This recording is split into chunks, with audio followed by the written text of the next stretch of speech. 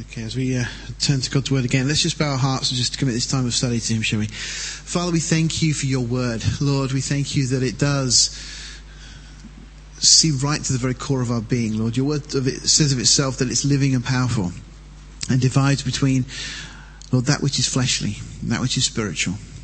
And Father, this morning I pray that You do challenge us, Lord, but also encourage us. Father, as we leave here today, may we know that not only have we been in the presence of the living God, but that, Lord, that You've taught us from Your Word directly.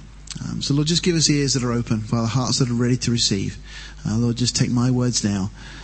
Father, use this time to instruct Your saints that we may be the witnesses that You've called us to be, to bring glory to You. We ask in Jesus' name. Amen.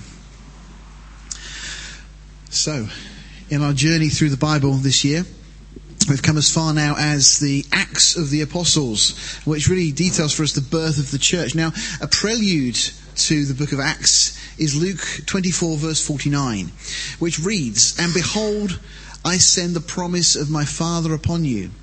But tarry you in the city of Jerusalem until you be endued with power from on high." So this is after the resurrection. Jesus now speaks to the disciples.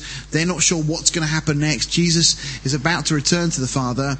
And He says, I want you to wait in Jerusalem for this promise that He's telling them about here. The promise of my Father. And He says that as a result of them, if they wait there, they're going to be endued with power from on high. Now this is the fulfilling of two promises of Jesus. Firstly, in John 14:6, Jesus had said that He would send another comforter.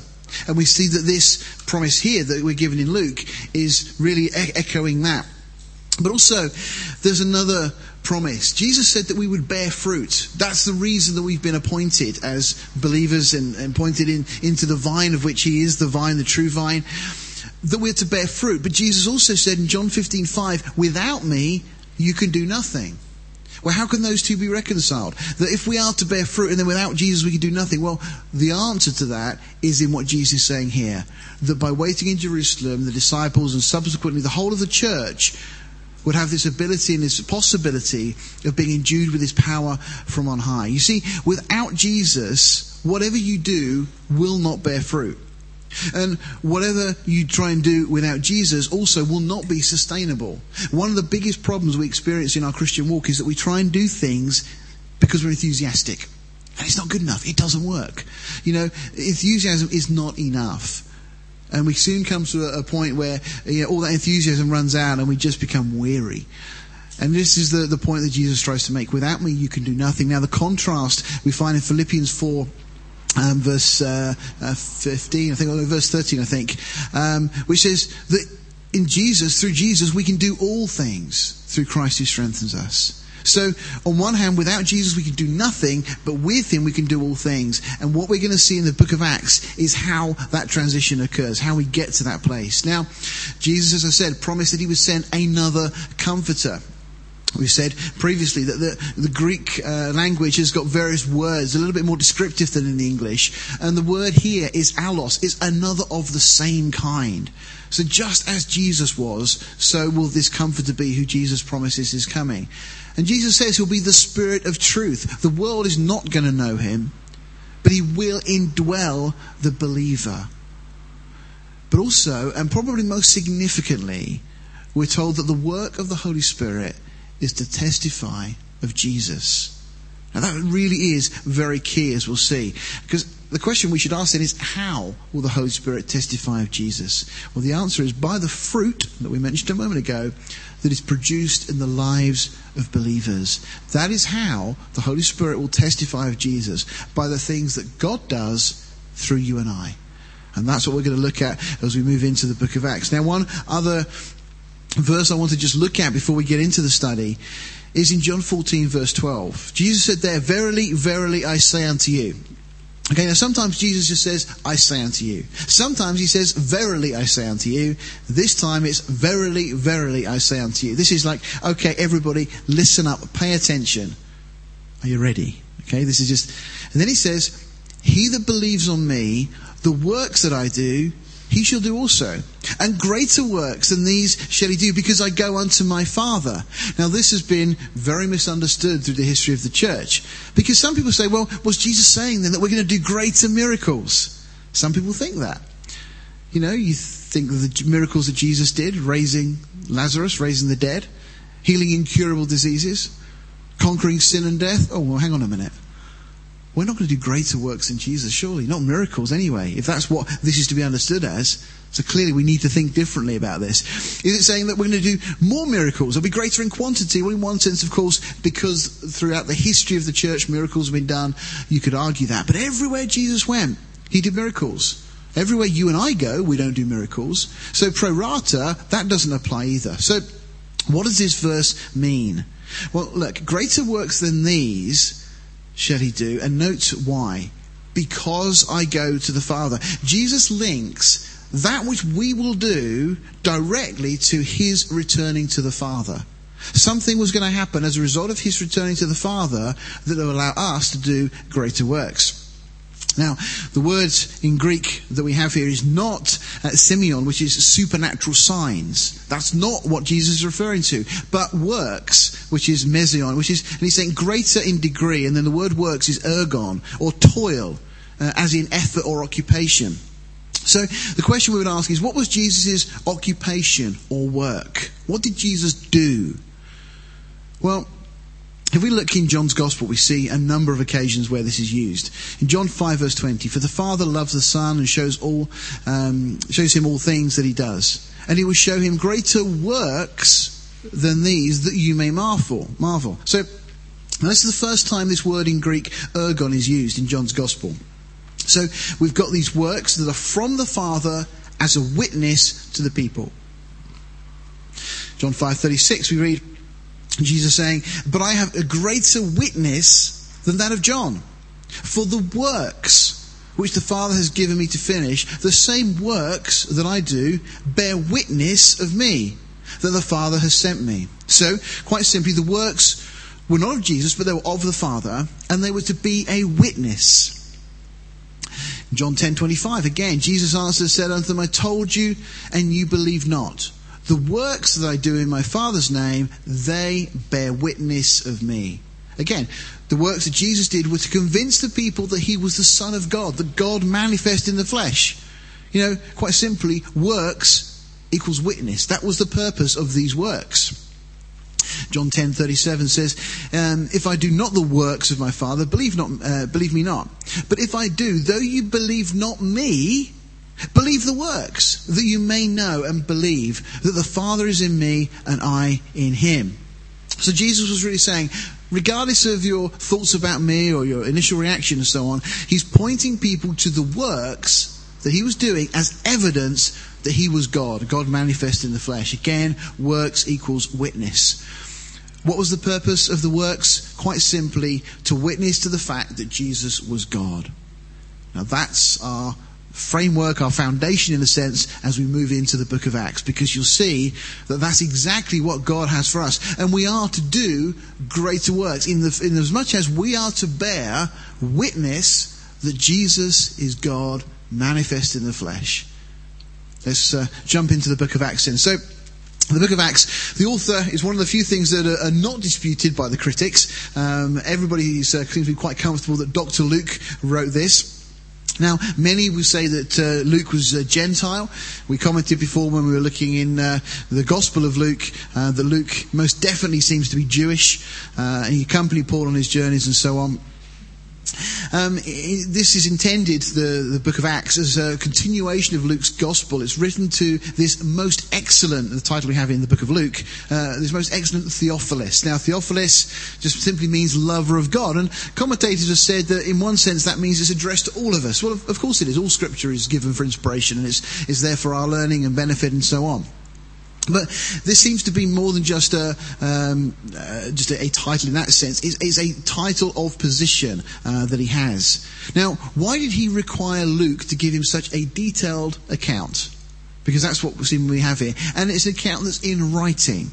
Well, as we said when we looked at Luke, the reason for this seems to be that these were the official trial documents that accompanied Paul on his trip to Rome. As you get to the end of the book of Acts, you'll see that Paul will appeal to Caesar. And as a result of that appeal would be accompanied by appropriate documentation. And it seems that whether the trial documents themselves or the precursor to that, the documents from which the trial documents will be drawn up, Luke, in the Gospel of Luke and the book of Acts, seem to be such. Quite simply, the book numerous times explains that the Jews and not the Christians were the ones that were responsible for the uprisings, for all the unrest, all the problems. And this, of course, was why Paul had been arrested. The Roman officials we see in the book are always seen in a positive light as well, which is another indicator. So I'll leave that with you. It's just an idea. It's not something we're told conclusively in Scripture, but it seems to fit as you look through and go on through the study of the book of Acts. Now, traditionally the title is the Acts of the Apostles. Well, it's okay, but there's only 2 apostles that really feature in the book. There's the ministry of Peter, and that takes us through the first 12 chapters, and 56 times we have his name recorded. And then the ministry of Paul. Now, we have his name recorded from chapter 13 through to 28, 126 times. We've got Stephen, Philip, John, 2 James, Barnabas, Ananias, and John Mark are also mentioned. So, although we do see some of the workings of the apostles, really the title, or a better title for the book, is the Acts of the Holy Spirit. That helps us to understand what's going on. It's what the Holy Spirit was doing. Now, to give you a brief outline of the book, in chapter 1 we see of the ascension, the promised return of Jesus. Chapter 2 gives us the birth of the church, the day of Pentecost that we're familiar with. Chapter 3 and 4 we start to see this witnessing, we were talking about a moment ago, start to happen in Jerusalem. Then in chapter 5, as the church begins to grow, we move into chapter 6, and persecution comes with it. Chapter 7, of course, we're introduced to the ministry of Stephen very much as he confronts the Sanhedrin. But as a result of that, this persecution causes the Jews to be scattered from Jerusalem. Chapter 8 gives us Philip and the Ethiopian treasurer. A very interesting situation as to what led to this and why this very important Ethiopian official was in Jerusalem at that time anyway. Seemingly, Isaiah would indicate that the Ethiopians have a very special gift to present to the Messiah, and that may have been why he was there. We can talk about that some other time. Chapter 9 details the conversion of Saul, who became known as Paul. In chapter 10, we have obviously the account of Peter and Cornelius, and then we see the witnessing to Judea and Samaria in chapter 11 through 14. Now it's in chapter 12 and 13 that we get a kind of crossover point as it moves from looking at Peter and his ministry to looking at Paul, and that leads us into the first missionary journey of Paul. We'll then get in chapter 15 this council meeting they have in Jerusalem. We'll talk about this in a moment when we get there. And then in chapters 15 through 21, we have the second and the third missionary journeys of Paul. Chapters 21 and 22, we see an outcry against Paul. Again, firstly in 23, we see the details before the Sanhedrin, but then he's taken before Governor Felix in chapter 24, between Governor Festus in chapter 25, and then finally before King Agrippa in chapter 26. And then after that, we see Paul make his journey to Rome, which kind of rounds out the book 27 and 28. Many commentators will tell you that the book of Acts is not finished, because we're carrying on that work of the Holy Spirit. The Lord is working through us. And really, this whole process that we start to see started here is just continued in our lives and the work that God does through us. So I quite like this summary, a slightly simpler breakdown by J. Vernon McGee. I'm really drawn from Acts chapter 1 verse 8. And it says that really the breakdown is that the Lord Jesus Christ at work by the Holy Spirit through the apostles in Jerusalem. That's chapters 1 through 7. Then we have the Lord Jesus Christ at work by the Holy Spirit through the apostles in Judea and Samaria. That's chapters 8 through 12. And then we have the Lord Jesus Christ at work by the Holy Spirit through the apostles to the uttermost parts of the earth. And that's chapters 13 through 28. Okay, and that kind of takes us through to the end of the book. Now, the book is important for a number of reasons. In one sense, it does complete what some scholars have referred to the Pentateuch of the New Testament. So we've got the 4 Gospels and then the book of Acts. Just as the Old Testament starts with the Pentateuch, Genesis, Exodus, Leviticus, Numbers and Deuteronomy. So we have these 5 books that really set us up and lead us into the New Testament.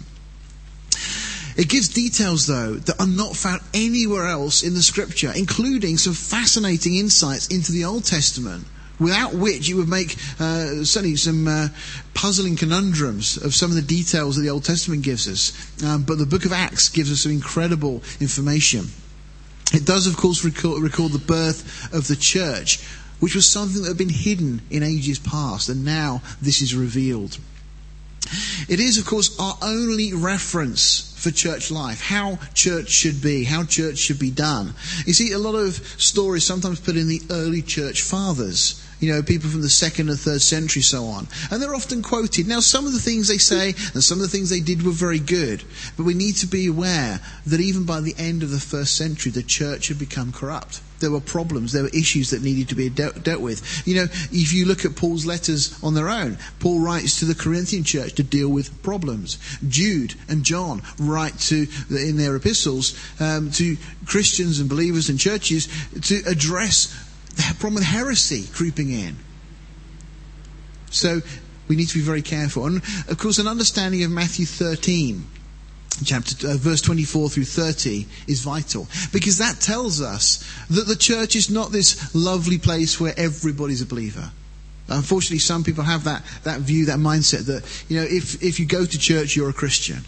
Well, Matthew 13, Jesus makes very clear that there is wheat and there are tares. Amongst the wheat, there will be tares. And within the church, there will be those who are not believers.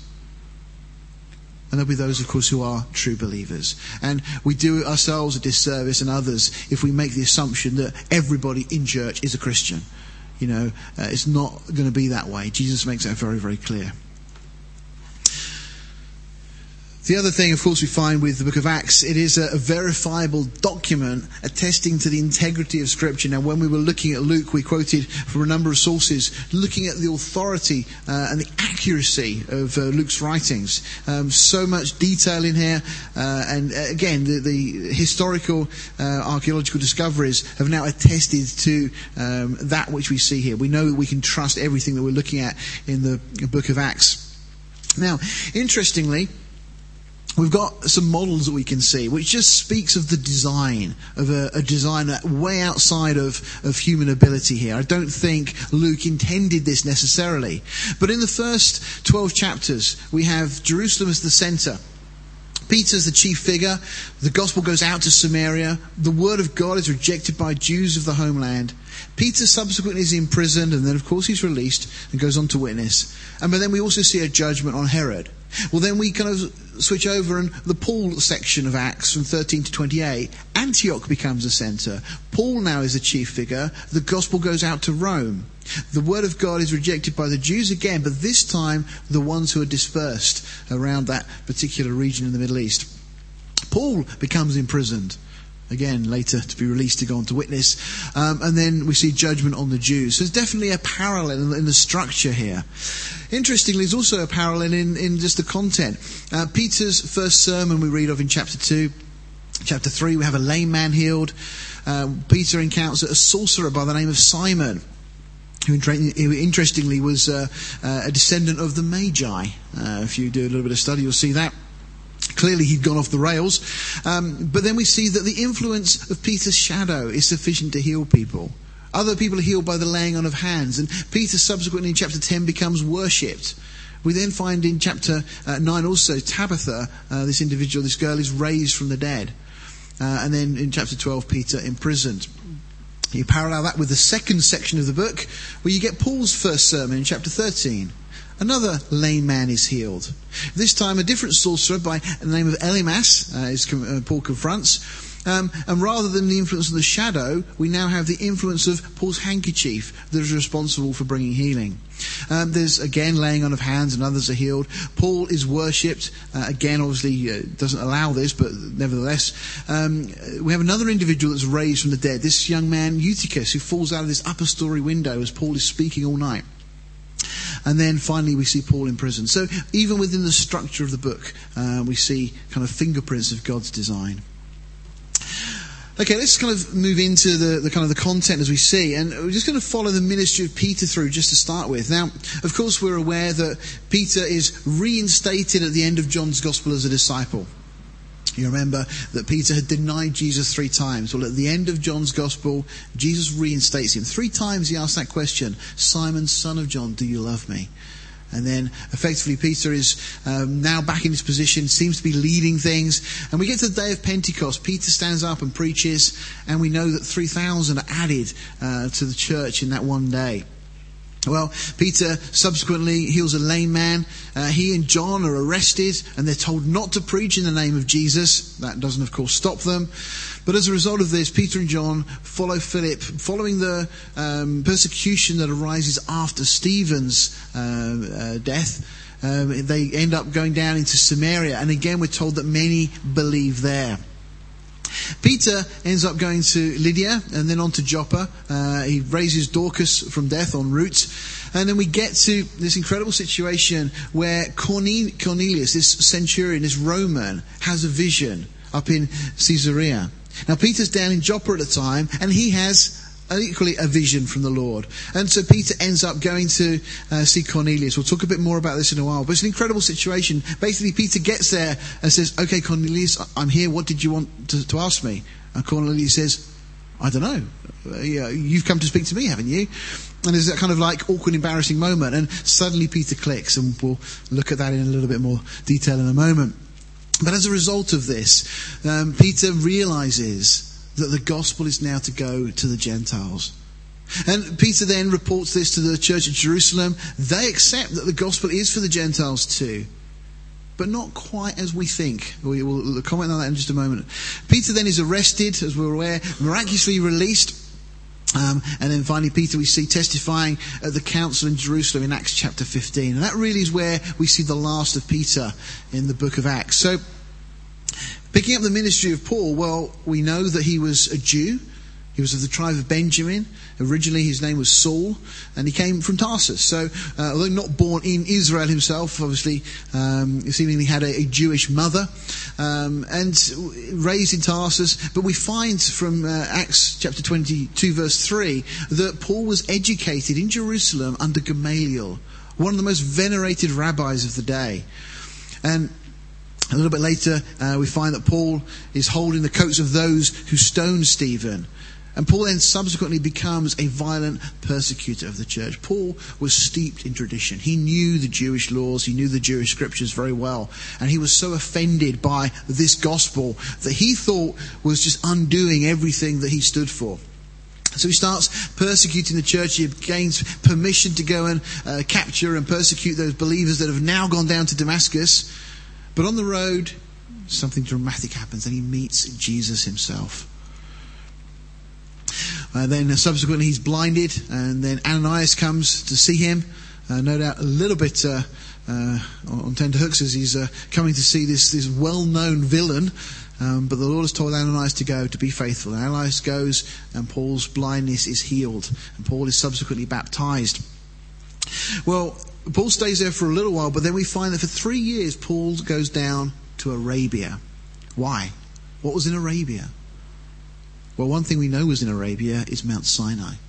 Paul goes back to, in a sense, his rock, which was the law. That's what he'd grown up on. That was the foundation. And there, seemingly Paul, over this 3-year period, goes through this process of undoing everything that he thought he knew. As he's confronted with the law, as he's no doubt face to face with Mount Sinai down in Arabia, suddenly realizing that he can't keep the law. Doesn't matter how good he is, doesn't matter how much effort. And of course, when we look and we'll get into the book of Romans, we'll see there how Paul says how the law slew him. He realized that he could not keep the law. Paul, when he writes to the Galatian Christians, will write there that the law is our schoolmaster to bring us to Christ. So we'll look at all of those things as we go through the subsequent books of the New Testament. But a dramatic moment and period of time in Paul's life. Paul then, after this period of time, comes back to Damascus, still not ready for ministry. You know, the need doesn't necessarily constitute the call. That's something Oswald Chambers once said, and it's always stuck with me. Paul, at this point, seemingly wanting to get involved in ministry, wanted to go and do this thing for the Lord. That's what we said earlier about that enthusiasm. You know, it's not enough. You need to be filled with the Holy Spirit. And Paul, as a result of this, and many commentators feel that this was a an attempt in the flesh on Paul's part, he ends up having to flee. He's forced to flee, and he's kind of let down out of the walls of the city in a basket. He goes to see Peter. Barnabas introduces him to all other suspicious believers as well. And he talks to Peter and James specifically. But then after 2 weeks, he's smuggled out of Jerusalem as well. And he ends up going up to Tarsus. And he's there for another 10 years or so. Now, it's interesting. During that 10 years, Paul doesn't get into ministry in the way that we necessarily think. For 10 years, Paul takes on an occupation. He begins to start tent making. You see, prior to this, Paul had been trained to be a rabbi. That's what he was going to do. Well, now Paul has got to find a new job. And so he starts paying his way. He becomes a tent maker for this 10 years while he's there. Of course, he's still wanting to preach and so on, and we're aware that others seemingly come to the Lord through his ministry there, but there's no real dramatic preaching or so on in this time. And certainly he was unknown to the believers in Judea at this point.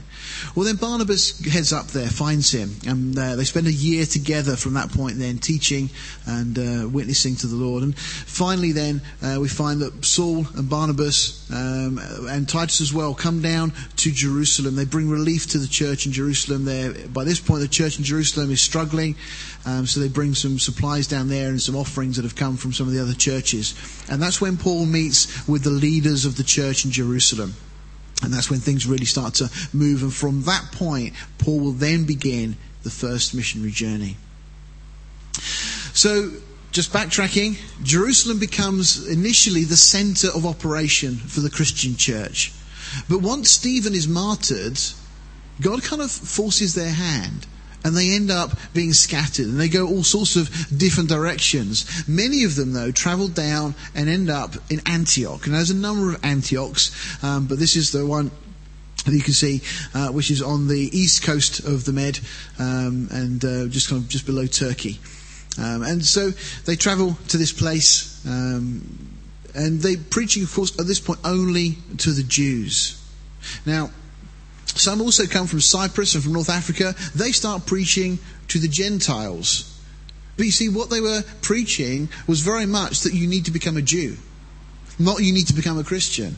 And so we'll see how this all gets challenged and changed. We'll look at this in just a moment.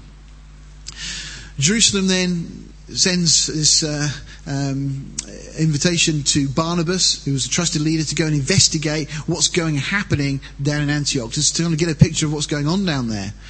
And he goes and gets Saul from Tarsus, and then they go and they stay and they teach there for some time.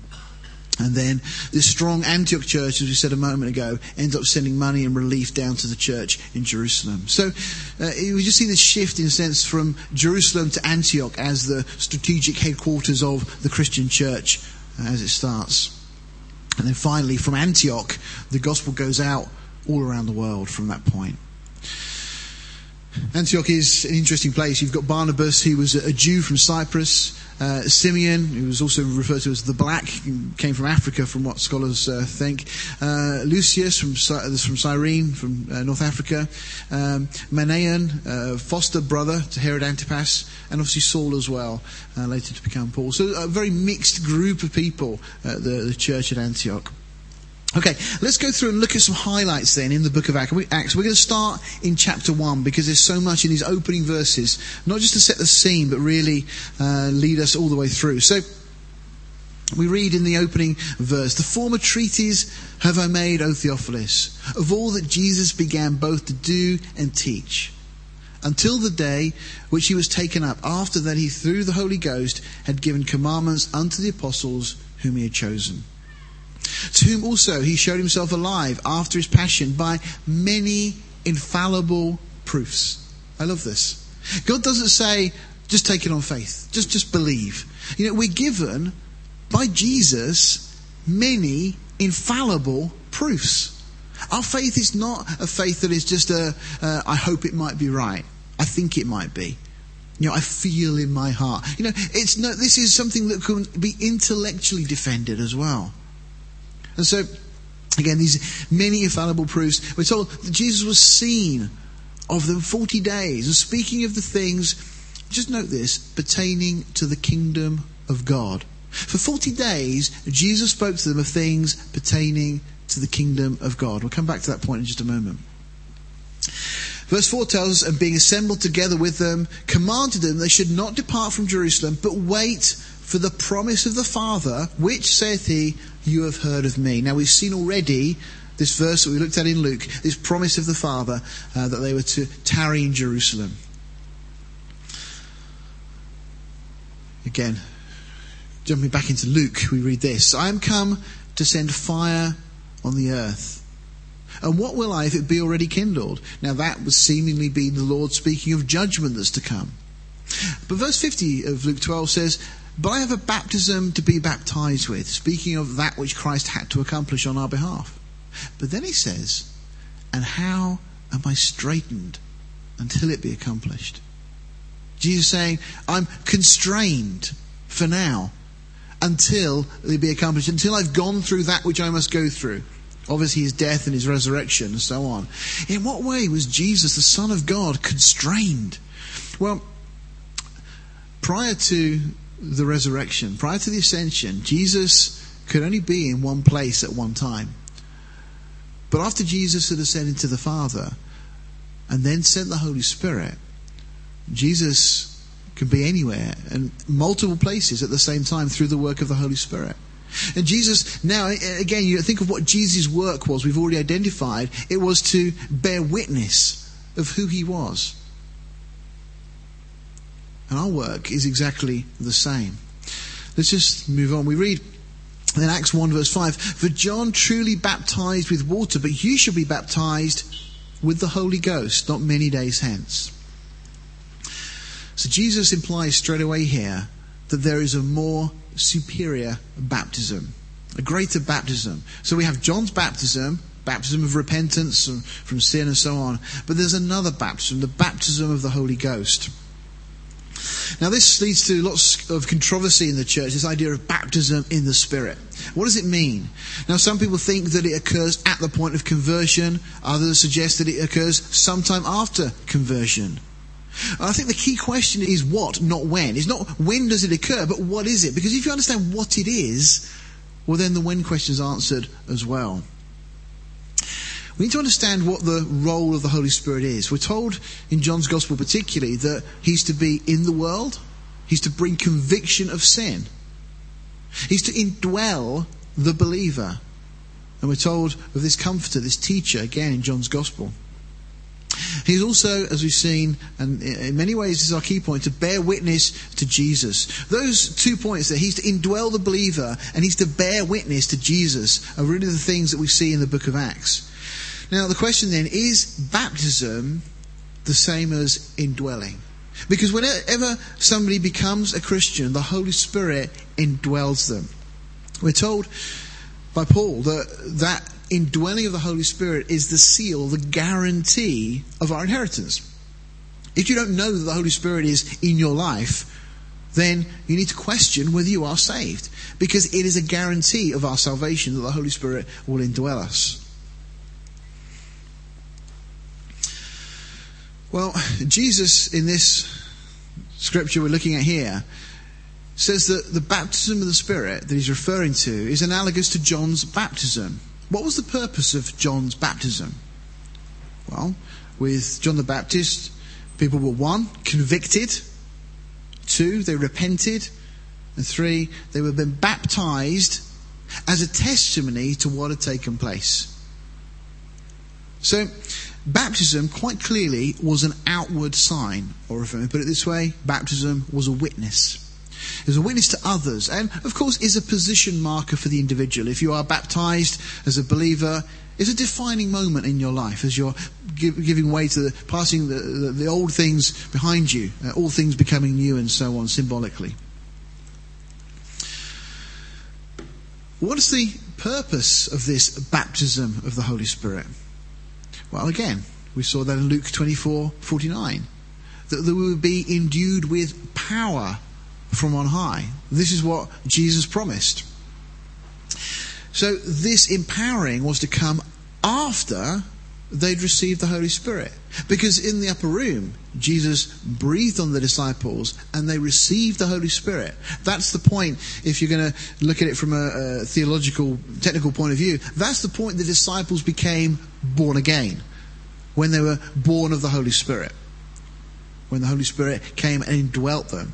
But Jesus says that there would be something yet in addition to that, when they waited in Jerusalem, they would be endued with this power. So this empowering would come after they were born again, after they'd received the Holy Spirit.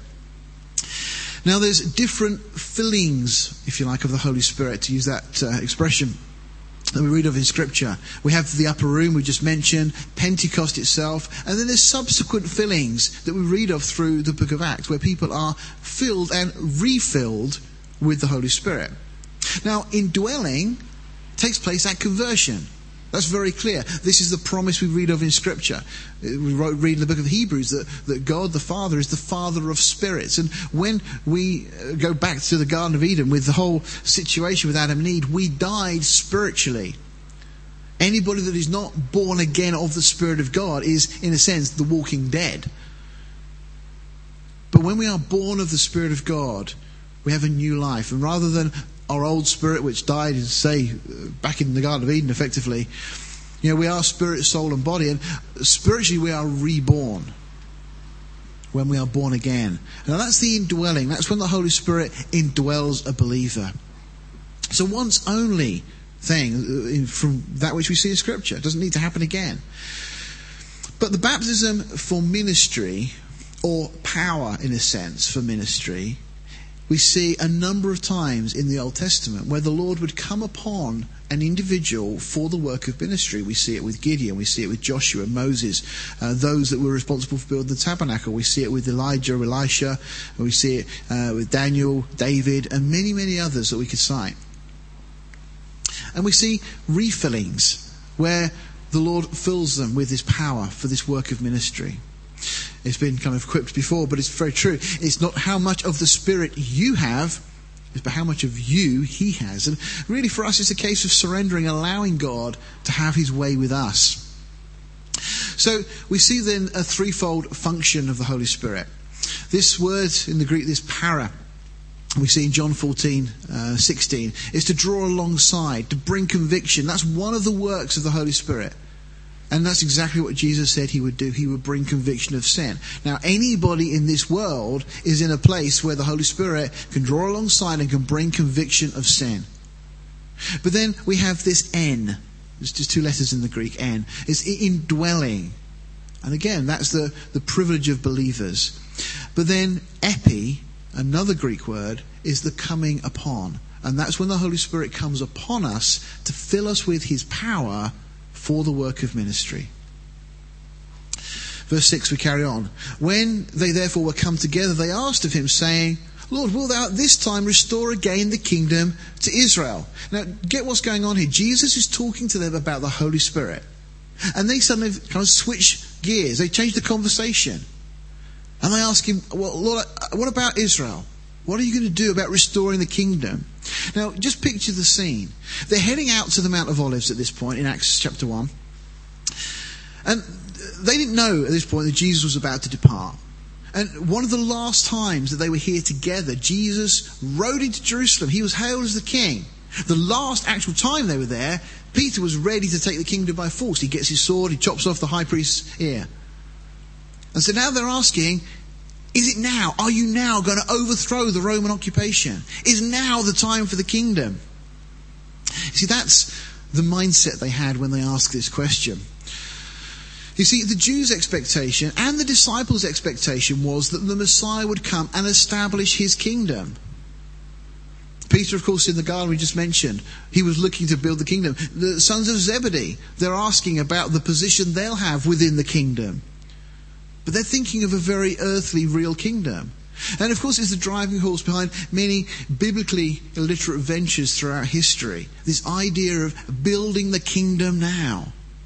The Crusades, for a start, could be quite easily put into that category. The Catholic Church down through the ages, from the 3rd century onwards. This idea of unifying the church and the state, and the church has rule and authority over the state. And of course we've got a wave of modern charlatans that are talking now about building the kingdom, getting everything ready. And of course it's very much fueled by the fire of amillennialism, the idea that there won't be a literal millennium. that we're going to get things ready, that we're going to turn the world around for Jesus. And amillennialism in itself is one of the major contributors to anti-Semitism, because it says that God has finished with the Jews. There's no more plan or purpose for Israel. Well, of course, that's totally contrary to Scripture. Notice what they ask him. Will thou at this time restore again the kingdom to Israel? You see, they're referring to the kingdom where the Messiah will rule over the house of Israel on David's throne. For 40 days, Jesus had been speaking to them.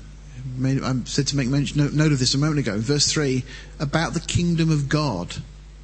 But their interest is regarding the kingdom from heaven. Matthew uses that term, the kingdom of heaven, or literally the kingdom from heaven. No other of the gospel writers use that term. Matthew uses it repeatedly. Jesus said unto them, it's not for you to know the times or the seasons which the Father has put in his own power. You see, the issue is timing, not the fact that the event will take place. Jesus doesn't say, no guys, you've got it all wrong. There won't be a kingdom now. Not a literal kingdom. You know, that actually all the promises of Israel have now been divulged, that the church will take responsibility from here on in. Jesus doesn't say that. He doesn't say it's not going to happen. He says it's not for you to know when it will happen. There's 1,845 references in the Old Testament to the fact that Jesus Christ will rule on this earth, a physical reign. 17 books give prominence to that event. There's 318 references in the New Testament. And there's 216 chapters that give prominence to that event. 23 of the 27 books in the New Testament give prominence to that event. For every prophecy of Christ's first coming, there are 8 of his second coming. This is a big issue. And it's not, in a sense, wrong. And I'm glad the disciples asked this question, because we get a bit more insight because they did. You've only need to look at books like Isaiah, and you see throughout, Isaiah chapter 9, for example, we're told there, for unto us a child is born. A child was born through Mary. Unto us a son is given, because he was the Son of God given for us. That sentence deals with both the humanity and the deity of Christ. We're told the government shall be upon his shoulders. Again, that's talking of a literal reign. His name should be called Wonderful Counselor, the Mighty God, the Everlasting Father, the Prince of Peace. Of the increase of his government and peace there shall be no end upon the throne of David. That's a literal earthly throne. And upon his kingdom, to order it, to establish it with judgment and with justice from henceforth even forever. The zeal of the Lord of hosts will perform this. There's no question of a literal earthly throne yet to be fulfilled. This is what the disciples were asking. Again, he said unto them, it is not for you to know the times or the seasons which the Father has put in his own power. In other words, the kingdom will be restored, but you're not to focus on that. That issue is in the Lord's power. And then notice, but ye. In other words, Jesus is saying, excuse me guys, I was in the middle of trying to tell you something, because we now go straight back to talk about the Holy Spirit.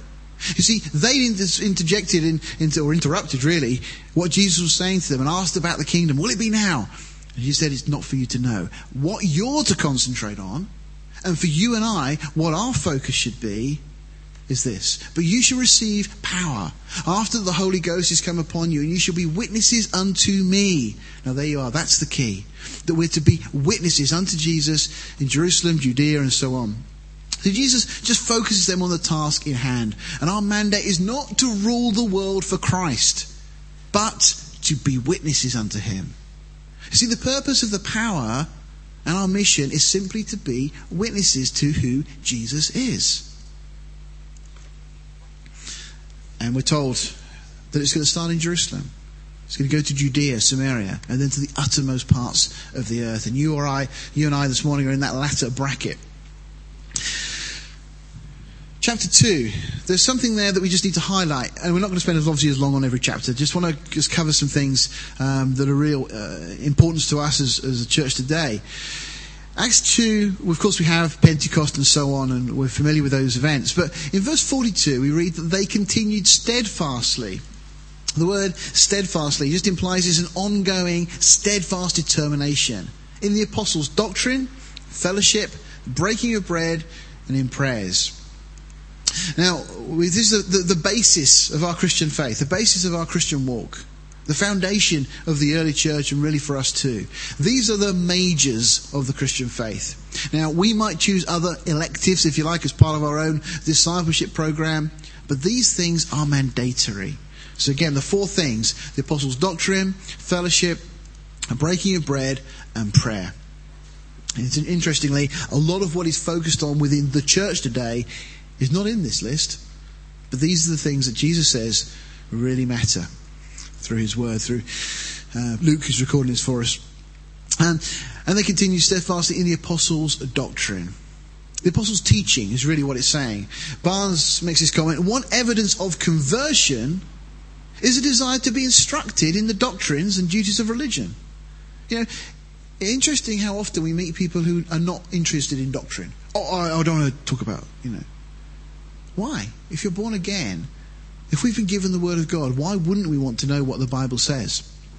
What is doctrine? Well, one definition said it's a creed or body of teachings of a religious, political or philosophical group presented for acceptance or belief. Or dogma is another way of putting it. It's really the foundations and non-negotiable fundamentals of what we believe.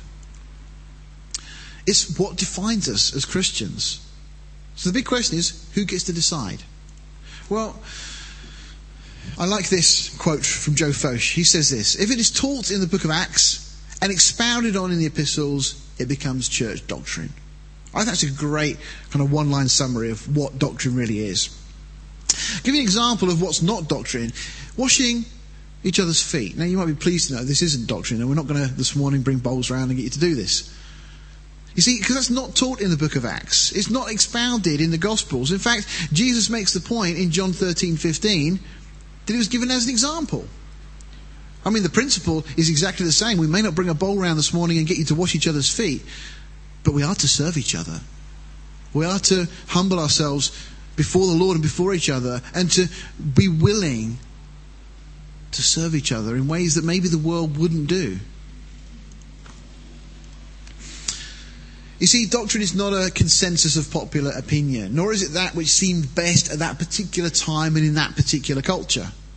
It was that which was taught by the apostles, who in turn had received it directly from Jesus. Thus, it was not man's opinion about how things should be done and what should be adhered to. It was the fundamentals of the faith as given by Jesus for his church. Now these are some of the highlights really for us. The way of salvation being in Christ alone, through faith alone, by grace alone.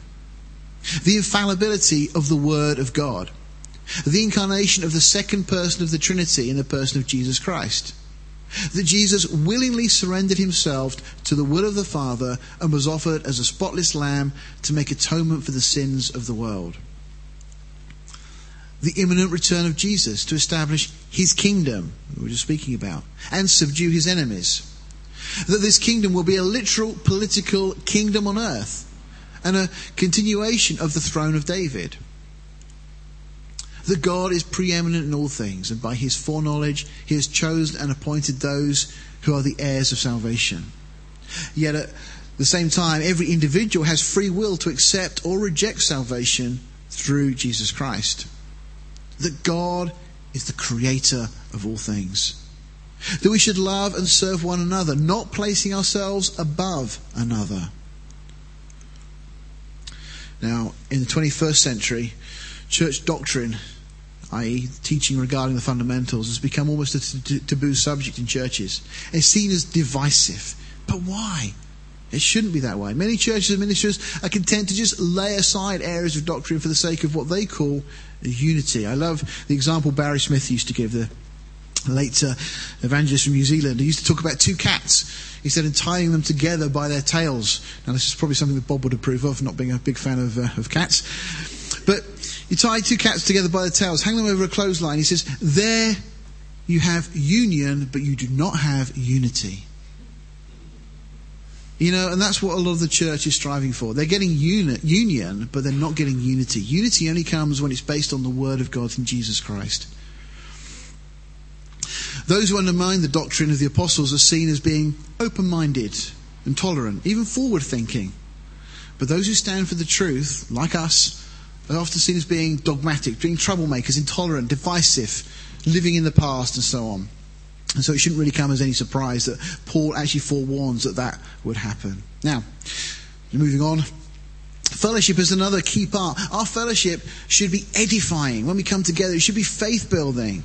David's view of fellowship is interesting. He says, I will declare thy name unto my brethren in the midst of the congregation. I will praise thee. And he also says, let them exalt him also in the congregation of the people and praise him in the assembly of the elders. Really, fellowship, we see from these things, is something that should combat the world's influence. It should keep us spiritually alert as we talk to each other. Proverbs 27:17 speaks of iron sharpening iron. We also should provide support for each other, bearing each other's burdens, Galatians 6:2. And it should keep us in check, confessing our faults to one another, and praying for one another that you may be healed, James 5:16. You see, if doctrine is the backbone of fellowship, it's really the lifeblood of our faith. When we come together, the centre of our conversation should be Jesus, and it should be a great time to mutually encourage each other. Communion, another one of these four that are listed. What's the purpose of it? Why is it there? Well, of course, it's an act of remembrance, a celebration of Christ's victory, rooted, of course, in the feast of Passover, instigated by Jesus in the upper room. But really, it's a regular spiritual health check.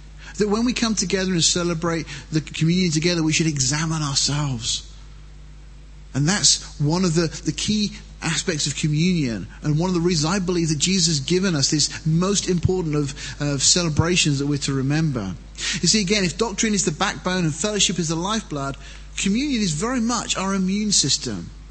And we need to keep it in check so that we don't allow other things to come in. We should always keep coming back to the cross. Prayer is the final one. And of course, if we ask most Christians what are the two things they find hardest to do, they'll be read the Bible and pray. You know, it's the same thing, is that, you know, that we struggle with those things, and yet we know they're important. Bounds, in one of these books on prayer, says the little estimate we put on prayer is evident from the little time we give to it. You know, prayer is so important for us. Adam Clark says this: they continued in prayers, knowing that they could be no longer fruitful than while they were upheld by their God, and knowing also that they could not expect His grace to support them unless they humbly and earnestly prayed for its continuance.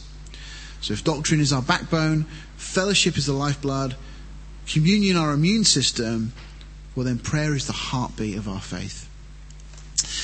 Jumping forward to chapter 7 of the book of Acts, we see, of course, this situation with Stephen, this incredible address he gives to the Jewish leaders. His message wasn't a new heresy, it was the fulfillment of their scriptures. He shows how Israel had rejected their deliverer the first time. He cites Joseph, rejected the first time by his brothers, but accepted the second. Moses rejected the first time, but the second time accepted. And he's just about to tell them that Jesus was rejected the first time, and he doesn't get to the conclusion because they stone him. They know exactly where he's going. But this leads to the dispersion of the church. And I love this quote from the Wycliffe Bible Commentary. It says, up to this point, the apostles had given no evidence of a purpose to carry the gospel into the world, but had stayed in Jerusalem, witnessing to the Jews. Luke now relates the beginning of expansion of the church throughout Judea and Samaria, which was occasioned by the persecution that arose around Stephen. This expansion was accomplished not by the vision and purpose of the church, but by the providential act of God in scattering the believers. To explain this persecution, Luke first relates how Stephen came into a position of prominence as one of the seven, and goes on. So this becomes a major event that God uses. God sometimes shakes us up, doesn't he? Moves us out of our comfort zone. We now then get into the second part of the book of Acts. This is the Lord Jesus Christ at work by the Holy Spirit through the apostles in Judea and Samaria. And this takes us from chapter 8 through to chapter 12. And here we're going to see the conversion of an Ethiopian eunuch, a son of Ham, in chapter 8.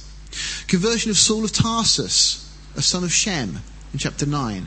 And then conversion of Cornelius, a Roman centurion, a son of Japheth, in chapter 10. As you see the gospel going out to the whole world. Now, Acts chapter 10 is such a pivotal chapter in the Bible. There's a number of chapters that really stand out. We've said before in 2 Samuel chapter 7, a really key chapter in understanding the way Scripture works, the breakdown of things. But this chapter also so important because we see the unveiling of this mystery that had been hidden in the Old Testament. Now, I'm not going to read all of these scriptures for the sake of time. I encourage you to look at them after. Matthew 13 deals with and speaks of something that had been hidden, that people in the past had longed to see. Their eyes had been hidden, but now Jesus says is revealed to you. We get to Ephesians, and Paul speaks of this mystery that had been hidden, but now is being revealed. Again, we carry on in Ephesians chapter 3, the first few verses there really speak of this revelation that Paul had, of that which had been previously hidden. And he carries on. And let me just read from verse 10 of Ephesians 3. He says, to the intent that now unto the principalities and powers in the heavenly places might be known by the church the manifold wisdom of God, according to the eternal purpose which he purposed in Christ Jesus our Lord. Now, it's not the church's job to explain God's wisdom to the principalities and powers. Some read it as that. But rather, God's wisdom is manifest or is seen by the existence of the church. The whole of God's plan through the ages is fulfilled through the church. The fact that the church exists is a demonstration of God's unfathomable wisdom. And Acts chapter 10 is pivotal in understanding this mystery. See, the mystery was revealed to Paul. Paul's commissioned to take it to the Gentiles, but there was something that had to be settled first. And it's very much what we see Paul speak about in Galatians chapter 2. He speaks after this 14 years. He says, after the 14 years, I went up to Jerusalem with Barnabas. And the question he goes and presents at Jerusalem is, have I run in vain? I've been preaching to the Gentiles. Should I have done this? And this is the question that's brought to the leaders there. And they realize, picking up verse 7 of Galatians 2, but contrariwise, when they saw that the gospel of the uncircumcision was committed unto me, as the gospel of the circumcision was unto Peter, for he that ruled effectively in Peter to the apostleship of the circumcision, the same was mighty in me toward the Gentiles. And when James and Peter and John, who seemed to be pillars, perceived the grace that was given unto me, they gave to me and Barnabas the right hand of fellowship. And basically, then they get this go-ahead to go and preach. Now, why is it that Peter at that point was so willing to say, yeah, go preach to the Gentiles? Well, it's because of that which we see. Now, the depth of the problem is very clear when you start to look at these scriptures. You see, the Jewish mindset was that Gentiles were dogs. They were fuel for the fires of hell. I hope that doesn't upset you this morning. That's the way they viewed you. The only way to God was through Israel. That's what they thought. So it's either become a proselyte or burn. And even the early Christians had this mindset that you'd have to convert and become a Jew or there was no way. Of course, Israel were preoccupied with their own righteousness and importance and so on. It was so ingrained, even on the apostles, that it took a supernatural work and the conviction of the Holy Spirit to undo that tradition. They'd forgotten that it was to be through them that blessing was going to come to the world. Let me just read a quote from Adam Clark. It says, this prejudice would have operated so as finally to prevent them from preaching the gospel to the Gentiles, had not God, by a peculiar interposition of his mercy and goodness, convinced Peter, and through him all the other apostles, that he had accepted the Gentiles as well as the Jews, and would put no difference between the one and the other, purifying their hearts by faith and giving the Gentiles the Holy Spirit, as he had before given it to the Jews. The means which he used to produce this conviction in the minds of the apostles are detailed at length in the following chapter. This is chapter 10. Paul, after his trip to Cornelius, as he's suddenly brought face to face with this, says, but in every nation, he that fears him and works righteousness is accepted of him. Peter realizes, it says in verse 34, that God is no respecter of persons. I can't underline how important this chapter is for the future of the church and the fact that you and I today can meet as we do and we can accept Jesus so freely. We don't have to become Jews or so on. chapter 13 really starts to see the beginning of Paul's missionary journey. I'm just going to take you quickly through these and then we'll draw to a close. So we see, of course, Paul and Barnabas sent out by the Antioch church. John Mark goes with them. They come to Cyprus, to Salamis first. They walk across the island to Paphos. That's where they encounter this false teacher, Bar Jesus, who's a friend of the governor. That man struck blind, and then the governor becomes a believer. They then head over to the mainland. They arrive, but then John Mark leaves and returns home. It becomes an issue of dispute later for them. And they then go from there, and Paul preaches these various places they're going to, from Perga up to Antioch. It's a different Antioch. And Paul preaches, and the Jews become very jealous of Paul's preaching, and they start to stir up opposition. So they stay there for a while, but this Gentile plot eventually forces them to move on, and they come down to Iconium. And then they get down to Lystra, and there Paul heals a cripple. At this point they're hailed as gods. Of course they reject it. Enemies then come down from Antioch, where they'd been previously, and Iconium. They're almost killed. They're dragged out of the city, and they flee from there to Derbe, and many more disciples are won. And at this point you think, well, let's go home, guys. No, what they then do is retrace their steps. They go back the same way, to the same places, even though they knew they could be risking their lives. There was a job to do. There were people to be saved through the preaching of the gospel by their bearing witness to Jesus Christ. And so eventually they come back and they report everything to the church at Antioch, and there's a great celebration. You know, one of the reasons we have a sharing time at the beginning of our service is precisely that. You've been out in your missionary journeys during the week, and we should come together and share what the Lord has done, and we should encourage each other with what the Lord has been doing. In chapter 15 there's a council meeting that takes place in Jerusalem. And again, it's this whole situation about the Gentiles and so on. And interesting that Peter turns this around and says that we shall be saved, the Jews, even as they. And so they come to this conclusion that there's a number of things they're to do. One of the things for Gentiles, though, they say, but we write to them that they abstain from pollutions of idols, from fornication, and from things strangled and from blood. Because of time, I'm going to skip that bit. But I'll leave those in the notes as to what those things actually refer to. But interesting, there are certain things that even for us Gentiles are prohibited, and you'll understand why if you do a study and go into those. Let's just pick up the second missionary journey. So Paul again leaves from Antioch this time. There's a big dispute of whether they're going to take John Mark. So Barnabas and Paul now separate. And Barnabas goes off with Mark to Cyprus, and Paul takes Silas, and they come off into Galatia. They come to Derbe, where he'd previously been, then up to Lystra, and that's where Timothy, this young Timothy, joins them. They carry on again up to Antioch. And they there reveal, they publish the decisions of the Jerusalem Council regarding the Gentiles and so on. Paul then tries to go into Bithynia, but the Holy Spirit blocks him. God had another plan. And that night Paul has this vision of this man from Macedonia urging him to come. Some think that was Luke, interestingly, just as an aside. Because it's at this point when he gets to Troas that Luke then joins them. And the language in the book of Acts changes. Rather than Paul talking about them, it becomes us and we. Because now Luke now joins the party. Well, then they sail for Macedonia. Paul delivers a girl who's a medium for an evil spirit. That causes a bit of a protest from her owners. Their source of revenue is taken away. They're put in prison, and that's where then in Philippi this jailer is converted. And then they travel down to Thessalonica. They're there for just 3 weeks. Interesting what Paul talks about. We'll look at that when we study Thessalonians. Paul convinces some Jews and some Greeks. There's a riot that's stirred up, and then they leave. They come to Berea. They get a better reception, but this mob from Thessalonica come down on them again. So Paul then sets off down for Athens, and Silas and Timothy then stay behind. They join up with him later. When he's in Athens, Paul speaks on Mars Hill and speaks to the philosophers and so on there. Now, Paul then departs for Corinth. And Silas, and this is where actually he writes 1st and 2nd Thessalonians. Silas and Timothy bring news from Thessalonica. And Paul writes the letters we just mentioned there.